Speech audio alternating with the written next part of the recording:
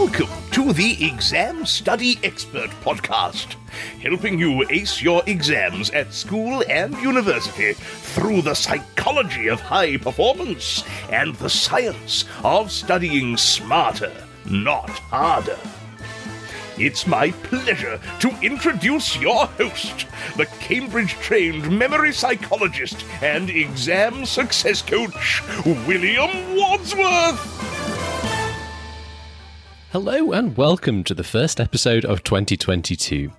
The early weeks of the year are often a time when many of us reflect on our habits, what's going well in our life, and what we want to maybe change and build on for the year ahead. But whenever you're listening to this, habits matter. They are really the foundation of success as students. If you think about it, if you don't have a regular habit of studying, it's going to be pretty challenging to make the progress you want in your courses. And what about your habits for how you choose to study? Are you working effectively with solid learning strategy based on spaced retrieval practice? Or are you wasting your time with low effort, relatively ineffective techniques like rereading or making notes? The habits surrounding your work matter too. So, for example, do you have a habit of putting your phone out of sight in another room so that you can focus on your work and get it done faster and better quality? Or do you have a habit of fiddling with your phone or checking messages on your phone or laptop right through your work? Good lifestyle habits also matter. They create the conditions for success. Do you have good habits around bedtime or exercise or diet that all give you the energy you need to work with the focus and intensity you want to get the most out of your study hours? Over the next couple of weeks, I want to introduce you to my friend Chris Loper, who is a specialist coach for people looking to create lasting habit change in their life. Chris Loper is also a massively experienced academic tutor and shares my passion for the science and psychology of effective learning. That combination of his specialism in habit change and his passion for good education practice proved pretty irresistible to me. So I invited him here on the show to share some of his best tips for us as students to change the habits that matter in our lives. Today, we're going to be talking to Chris about some of the grounding principles for creating lasting changes in your habits. You'll pick up some useful tips and tricks if there are any things you want to work on, build upon this year in your life regarding your habits. Hopefully, you'll find some useful advice in this episode. Then do join us again next week when we'll be flipping things around for once and putting me in the hot seat. And Chris is going to be taking on the mantle of my coach as I work on trying to change a habit in my own life. It's a really interesting episode. It gives you a real nice insight into the sort of process by which you can go about building lasting change in the areas that matter to you. But to kick off this two-part special, let's meet Chris and dive right into the fascinating world of our own habits and behaviours and the things we can do to influence and change them for the better. Here's Chris. Chris Loper, welcome to the podcast. Hi, William. Happy to be here. So just tell us a little bit about how you came to know so much, both about effective ways to study and also about how to help people change their habits, whether they're habits to do with academia and studying or habits to do with something else entirely. Yeah. So about 8 years ago, I got really into the science of creativity, just as a personal passion project. And I discovered that creativity is largely built on your own knowledge base. So effective learning is a great strategy for becoming more creative. So the more ideas you have in your head, the more you'll have to draw upon to combine and amend to make new ideas. And so that led me to various books and courses on the science of learning. And then I broke my foot and so abandoned my ski bum lifestyle where I was a bartender and a waiter and basically grew up and moved to Seattle and needed to find a different career that it didn't involve being on my feet all the time.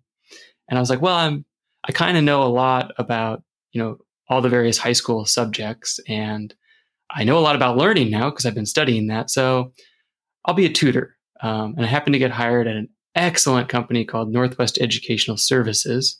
And their tagline is learn how to learn. So they're more than just regular tutors. We are academic coaches. So we're trying to help students with the big picture, as well as the day-to-day homework and studying. And right when I started, I took Barbara Oakley's Coursera course, which is called Learning How to Learn, which is free, and it's like the most popular online course of all time. And I read her book, A Mind for Numbers, which is not just about math, but about learning in general. It's very excellent. And then as I worked with Northwest Educational Services, I started writing an education blog for that company, which you can find at nwtutoring.com. And I studied under the sort of Jedi master of tutoring, Greg Smith, who is the owner of Northwest Educational Services, and learned from his deep experience supporting students, both in and out of schools. So that's the learning side of life. The behavioral change side of life, I learned purely out of personal necessity. In my late 20s, I was something of a train wreck. I was a marijuana addict with a penchant for binge drinking. I had accumulated a bunch of injuries by trying to pack an entire lifetime of mountain living into 4 years. And I wasn't healing physically or mentally, which wasn't taking good care of myself. So I studied the science of behavioral change and habit formation in order to change my own life. So I got sober. I started exercising every day. I started eating healthy. I started meditating. I started doing my physical therapy homework. So I actually healed, and a host of other things. And then I was, at the time, teaching a class for fun about science and history. And we decided, let's do behavioral change.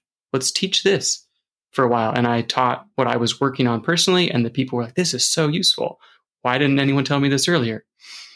You should be a coach. And I was like, good point. I'll do that. And of course, it carries over into my work with students, because students also struggle with procrastination and habit formation and all that good stuff.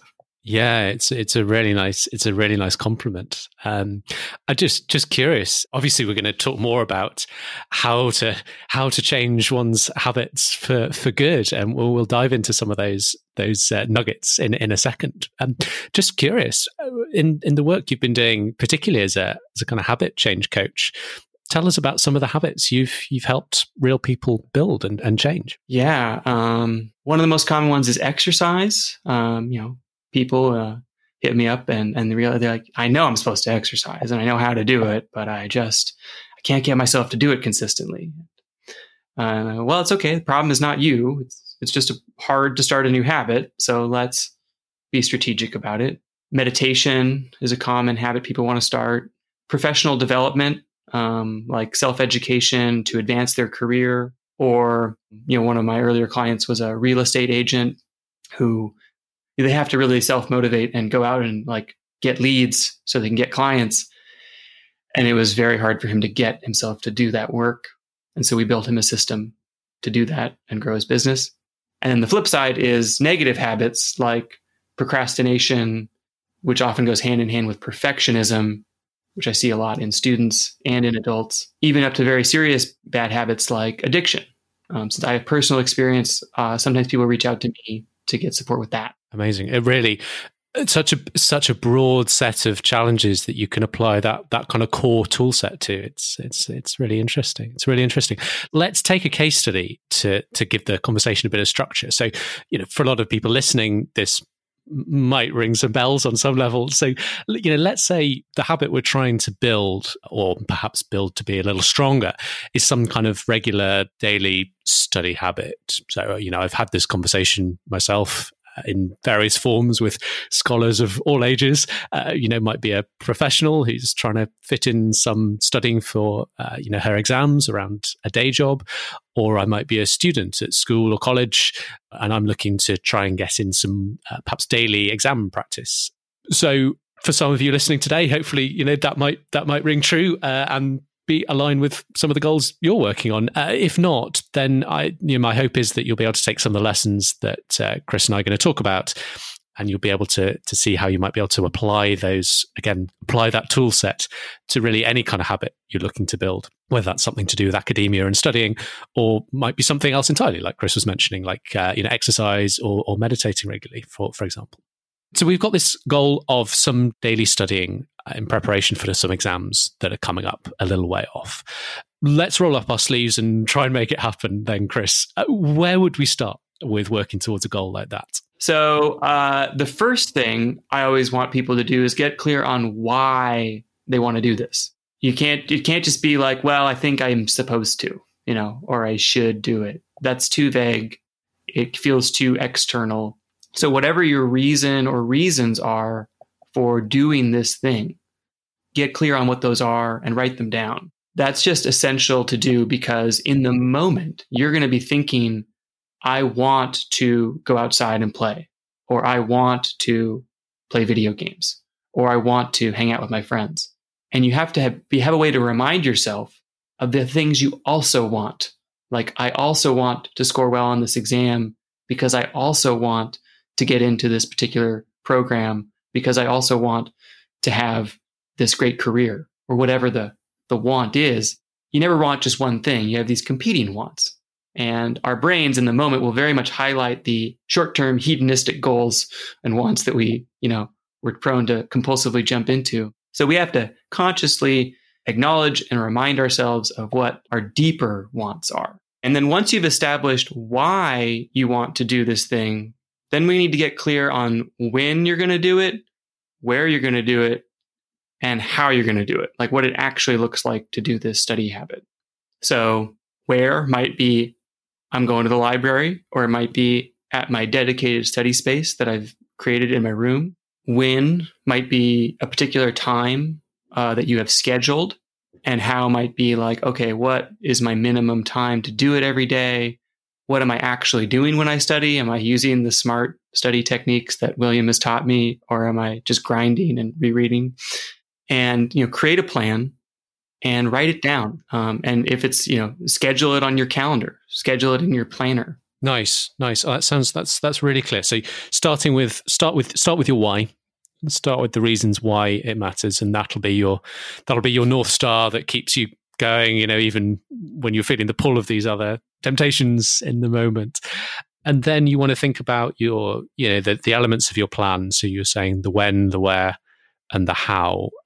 Let's just maybe break those down a little bit. So for where, you mentioned the importance of maybe having a dedicated space. Talk to me about that a little bit. So like when I was in college, our house was kind of a mess and a party house. And so it was not a place to get work done. So if you wanted to get work done, you went to the library, where it was quiet and it was clear, like, this space is for learning. That's one option if you're like on a college campus, or even, I used to go get study rooms at public libraries, but a lot of people will have a desk in their room and that's where they're going to study. And I think it is so essential to have that set up very well in an organized, clean way, where your resources are right there, all within arm's reach. All the materials you might need or want to access are all right there. So it's easier to start. If your desk is messy and you can't even access it without doing 2 minutes of work, that 2 minutes of work ends up being a really huge mental obstacle. It just becomes an excuse to not start. And we want to get that out of the way. Sounds good. So either going to some kind of public space where studying is, it's easy to study, or having your own sort of private dedicated space, suitably organized. I guess not to the point where you're falling into the trap of spending 3 hours every day recolor coding your stationery collection. There's a balance to be drawn, I guess. Yeah, but like not. The place where you study should not also be the place where you play video games, right? Because if you're trying to do work and this visceral temptation is like right there, that's like asking a fifth grader to eat a salad while there's a chocolate cake on the table. It's like, it's really hard to not look at that cake. So we what do we do with the metaphorical cake, or our games console? Or I guess the same would be said for your smartphone. Hide it. Yeah, absolutely. If I'm going to be studying, I'm in airplane mode. if I'm doing any kind of deep work, Cal Newport style, my phone is in airplane mode and also not in view. So I'm not looking at it, not seeing it, not hearing it. For some people, the temptation is even greater and they need to go like bury it under some stuff in a closet in another room, depending on their level of, tech addiction. Yeah. So making temptations hard to access. And you were talking about how you have all your resources that you need for studying easy to access. That applies also to your digital space, which is something I rarely see people do well. When I get to see like their computer screen when we're doing Zoom tutoring or coaching, their favorites bar is full with, it's like YouTube and, games website and comedy website and all these things that are just temptations. And none of the academic websites they need to visit on a regular basis are on their favorites bar. And I'm like, we need to reverse that. We need to make the temptations out of sight, out of mind, and put, your school website, your grade website, your Khan Academy, everything you need to access on a regular basis to learn should be one click away. So it's really fast and easy to get to. That's great. No, I think that's really insightful. I think that's a great reminder, great tip. You also mentioned the importance of having a particular time when you do your habits. Why does that matter? Why can't we just be fast and loose and kind of fit it in whenever we've got time? I mean, technically you can.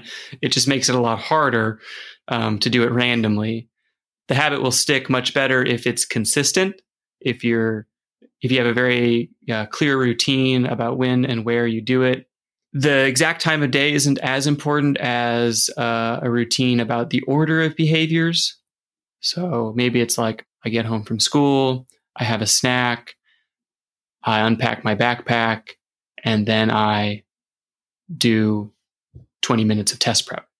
And maybe you get home from school at different times every day because some days you have a club or a sport that you go to. But the order of behaviors creates more of a mechanistic, like robotic routine that you go through without really having to think about it or force yourself to do it. You get home and it's like, oh, this is what I do. And your brain just starts doing it and your body just starts doing it.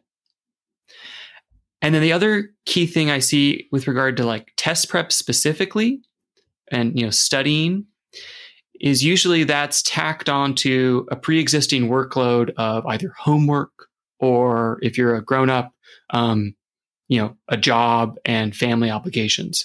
And when you ask people what their game plan is, most of the time they say, oh, well, I'm going to get my homework done and then I'm going to do SAT prep for 20 minutes. And I'm like, yeah, here's the deal. You're going to get your homework done at 8:30 at night and you're going to be tired and you're just going to not do the test prep. You need to reverse that. You got to do it first because you're a responsible student. You're going to get your homework done. So you got to do that thing that I should do, but don't have to do at the front end when your energy is highest. And then, and cut yourself off, don't do it for 2 hours and then not do your homework or stay up till midnight, but like put in your study time first and then do the things you have to do before tomorrow. Yeah. If I'm someone with an exhausting day job, maybe for me that would mean getting up and doing my study habit in the morning while I've still got energy and mental capacity before I go and exhaust myself working a long day at the office. Right, exactly. Almost everybody does better brain work in the morning, and in the afternoon you can get through your tasks, doing shallow work. But if you got to do some professional growth or serious, exam prep for your job, I would get up and do it first thing before you go to work. Before your day gets hijacked by all the inputs and demands that the world's going to throw at you. Nice. Chris, you've mentioned this concept a couple of times, deep work versus shallow work. Maybe we could just take a second to unpack that slightly for people that are new to those terms. Right. Yeah. Deep work is the kind of work that should be done with complete focus, with no distractions for a fairly significant length of time, like maybe at least a half an hour, but maybe at least 15 minutes is a more realistic minimum for people. And that would be things like learning and studying or writing or, even doing art. That's something you don't want to do while you're constantly getting interrupted, by notifications on your phone or something. Shallow work is stuff like answering emails or, checking the news or doing a chore, it's okay if you get interrupted. And so it's important to distinguish between those two things and then treat your homework and your studying as a deep work activity, because you'll be way more efficient and you'll get more out of it. Makes sense. I refer listeners to previous episodes with, for example, James Lang and Professor Stefan van der Stiekel for more on the concept of concentration and focus. And, absolutely echoing what Chris has just said as well. So really, really helpful reminder. So we've had why, we've had where, we've had when. How was the other thing you mentioned, if I recall? So thinking about perhaps the minimum time you're committing to for this habit, and also what you're actually going to be doing in it. Anything more to think about in terms of best practice, maybe do's or don'ts when it comes to the kind of the how element and getting that right? I mean, first of all, study using the techniques that William teaches and what his guests and blogs teach, because you're not going to retain information if you just look over it or rewrite your notes.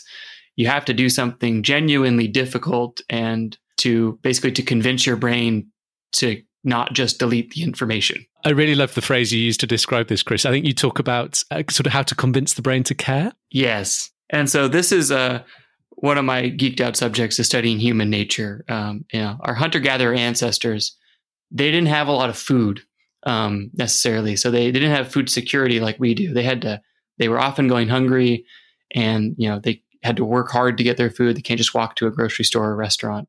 So our brains, which are very calorically expensive, your brain uses about 20% of your calories, even though it's only about 2% of your body weight. Your brain evolved to be conservative about using calories and figuring things out, forming memories. That's calorically expensive. That's work for your brain. And so unless your brain is convinced that something's really important, it's just going to delete it, and try not to think about it. So we look around all day, we see stuff all day, and we take in millions of pieces of information per second, and our brains are just like delete, delete, delete, delete, because we don't need it. So if you want to actually remember something, and it's not something like super important, like everyone remembers the first time they broke their arm, because it's a really important experience. But the stuff in school, the stuff you're studying for an exam, it doesn't have that feel. It doesn't feel super important to your brain. You might think it's important and know that there's a test coming and it's really important, but your brain's like, I'm not convinced. I'm just going to delete this. So you got to do something, and it's usually work, to convince your brain that it needs to remember it. So writing is much more powerful than looking, and it works because you don't like to do it, because as you're writing, your brain's like, wait, why are we writing? Writing is work. We don't like this. This isn't fun. Oh my God, he's still writing? Good. Wow, wait, man, he's still writing? This must be important. Whoa, maybe we shouldn't delete this information immediately. Okay, maybe we'll hold on to it. And that's why spaced repetition works. Your brain's like, I thought that wasn't important. Why is he coming back to it? Oh, he's coming back to it again? Geez, maybe we need to remember this. So you got to convince your brain to not delete the information by using study methods that actually force you to do work and to recall the information. Basically all the things that William advises people to do. Feel the burn when you learn for best results. Yeah. Okay, so that's the one side of how, right? And then the other side of how is the how much should you study? And a lot of people set a really unrealistically high goal. And I'm going to study for 2 hours a day. I'm like, and you're currently studying how much? None? Okay, that's a big leap.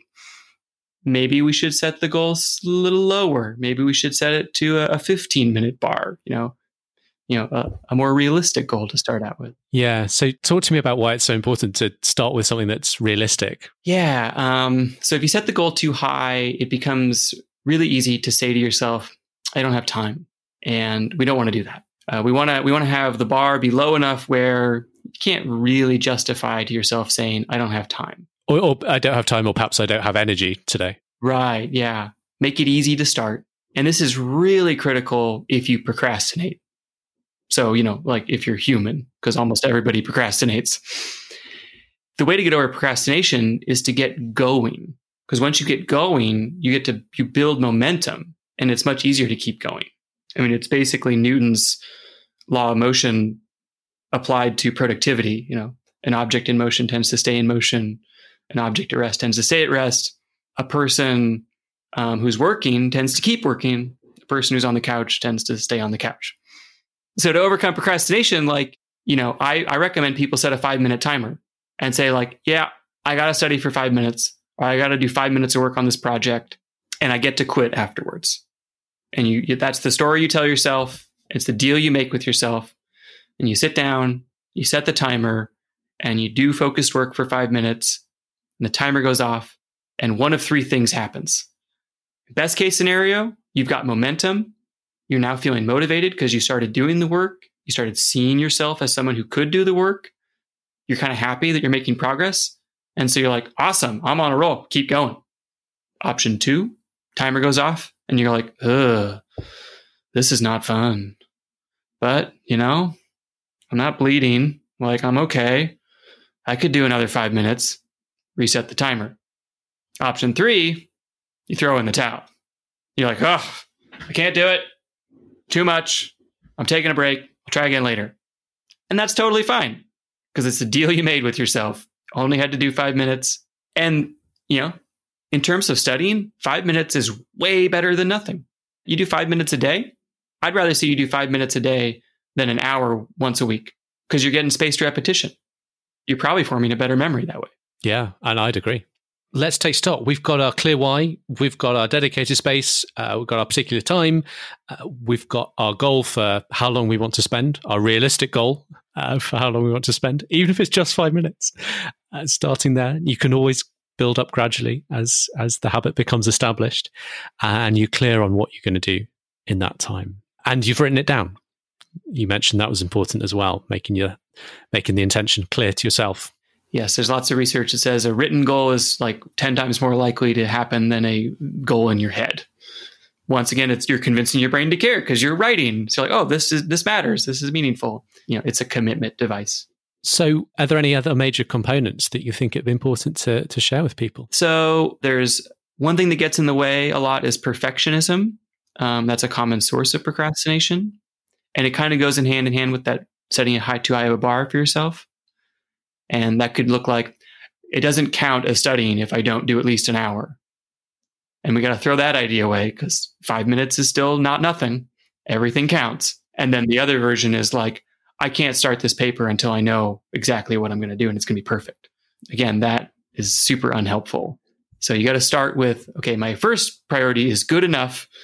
And once it's good enough, then I could take it from decent to great if I have time.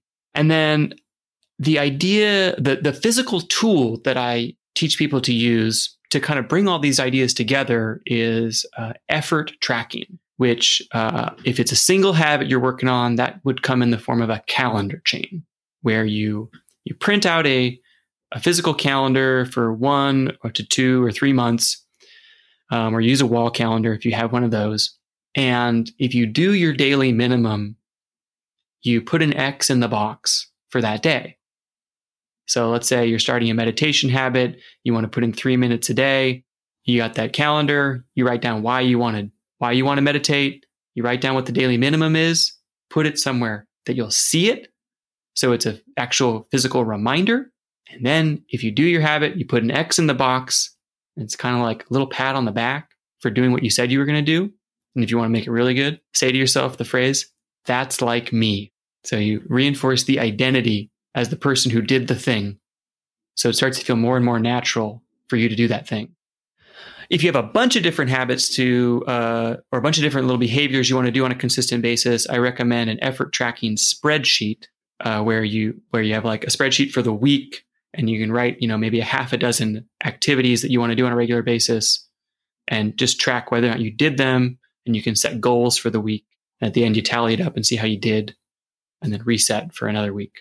So that works if you've got like 6 classes, you got finals coming up, you want to put in regular studying for each of them and make sure you're covering all your bases. Studying for like the SAT that has 5 sections, make 5 rows, 1 for each section, that kind of thing. Nice. We actually did a little bit of habit coaching on me together, where we were helping me build a meditation habit. And you can hear a little of how that went in next week's bonus episode. And I was using one of those techniques to help build the habit. The first one you mentioned, the calendar chain, because it was just a single habit, and that's been working great so far. 10 or so days in, and that's been a really great start for me. So, Chris, this has been a fantastic conversation, a real insight into the power of all these sort of tools and techniques that you can use to actually get things to change for the better in your life. I know you're currently accepting new habit change coaching clients. So if there's anyone listening to this who's thinking, you know what, I could use a bit of help in this sort of sphere, whether it's building new or better academic or study habits, or perhaps something else entirely like exercise or meditation, what would your message be about how people can work with you? I would love to help people out. It's something I'm really passionate about doing. It's really rewarding to see people grow and change and start living the extraordinary life that they really want to live. So my coaching is the kinds of strategies you've heard today and more, and very individualized because everyone's situation is unique. And it would be done over the course of several weeks. And so there will be accountability from me on whether or not you're actually doing it, as well as regular check-ins and personalized troubleshooting around what's not going well. And we also get to celebrate together the things that are going well.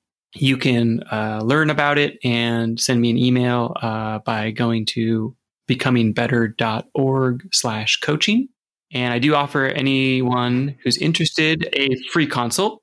So, we get to have a conversation and get to know each other, and you get to decide whether or not it actually makes sense for you to work with me. Fantastic. Well, thank you, Chris. And because I'm keen to sort of support what you're doing, I'm very happy to recommend people in your direction, both because I know we're absolutely on the same page in terms of strategies for studying smarter, not necessarily harder, convincing your brain to care, and also because I myself have had a great experience working with you as a habit coach for me. So we can offer a couple of sort of exclusive bonuses for Exam Study Expert listeners who are interested in going on to become a client of yours. And I'll say a little bit more about that right at the end of the episode. So stay tuned for that. Chris, for now, I just wanted to say thanks again for such a wonderful conversation. And I'd love to just close by asking, it's obvious you've been on quite a journey over the last 10, 15 years or so. And really, really inspirational to hear that story and that change, and how you became the man you are today. I wondered if there's maybe one piece of advice you'd go back and kind of give yourself, maybe in your late teens. What would be the thing you'd want to say? My advice would be that when you're facing a difficult problem, the problem is not you. The fact that it's hard to figure this thing out doesn't mean there's something wrong with you, doesn't mean you're not smart enough. It just means it's a legitimately hard problem, and that there is a mechanical solution out there for it.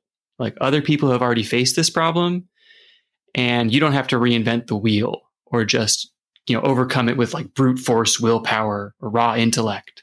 Like, there are strategies, and that is the path forward. Use the tools, use the strategies. There's a path forward. That's fantastic. Chris, thank you so much once again. This has been excellent. You're welcome. Thank you, William. And remember, you can hire Chris as your own habit change coach by visiting Chris's website at becomingbetter.org/coaching. And as a special gift for any of you guys listening, if you decide to work with Chris, I've authorized him to give away complimentary access to my brand new mini workshop on my own study habits as a student. A video lesson which breaks down my habits regarding my study routine, my habits in my study technique, and my habits in exam week itself, all of which combined to help me get through Cambridge University and graduate with a first-class degree. So if you'd like a free access to that workshop, just let Chris know that you heard him here when you talk to him, and he'll fix you up with access to that training, which is normally priced at $27. So again, if you're deciding to work with Chris, let him know that you heard about him here, and he'll fix you up with complimentary access to that extra little bonus training from me. And just a little closing message. So all this talk of habits, changing habits, does not imply that we're in some way broken or failing as people. I think that's a really important point to make. It can sometimes come across that way, but it's never the case. You're not broken. None of you need fixing. You're good. You're great. But growing and leveling up and building on what you've done in the past, it's a lifelong mission. It never ends. Each year, strive to be a little better in different areas of your life, and you'll be setting yourself on a path to a really extraordinary life. I wish you a really great year ahead. Thanks for listening, and I look forward to seeing you next time. Just before you go, did you know you can hire William as your very own coach and mentor to show you the stress-free way to ace your exams by studying smarter, not harder? Find out how at examstudyexpert.com/coaching.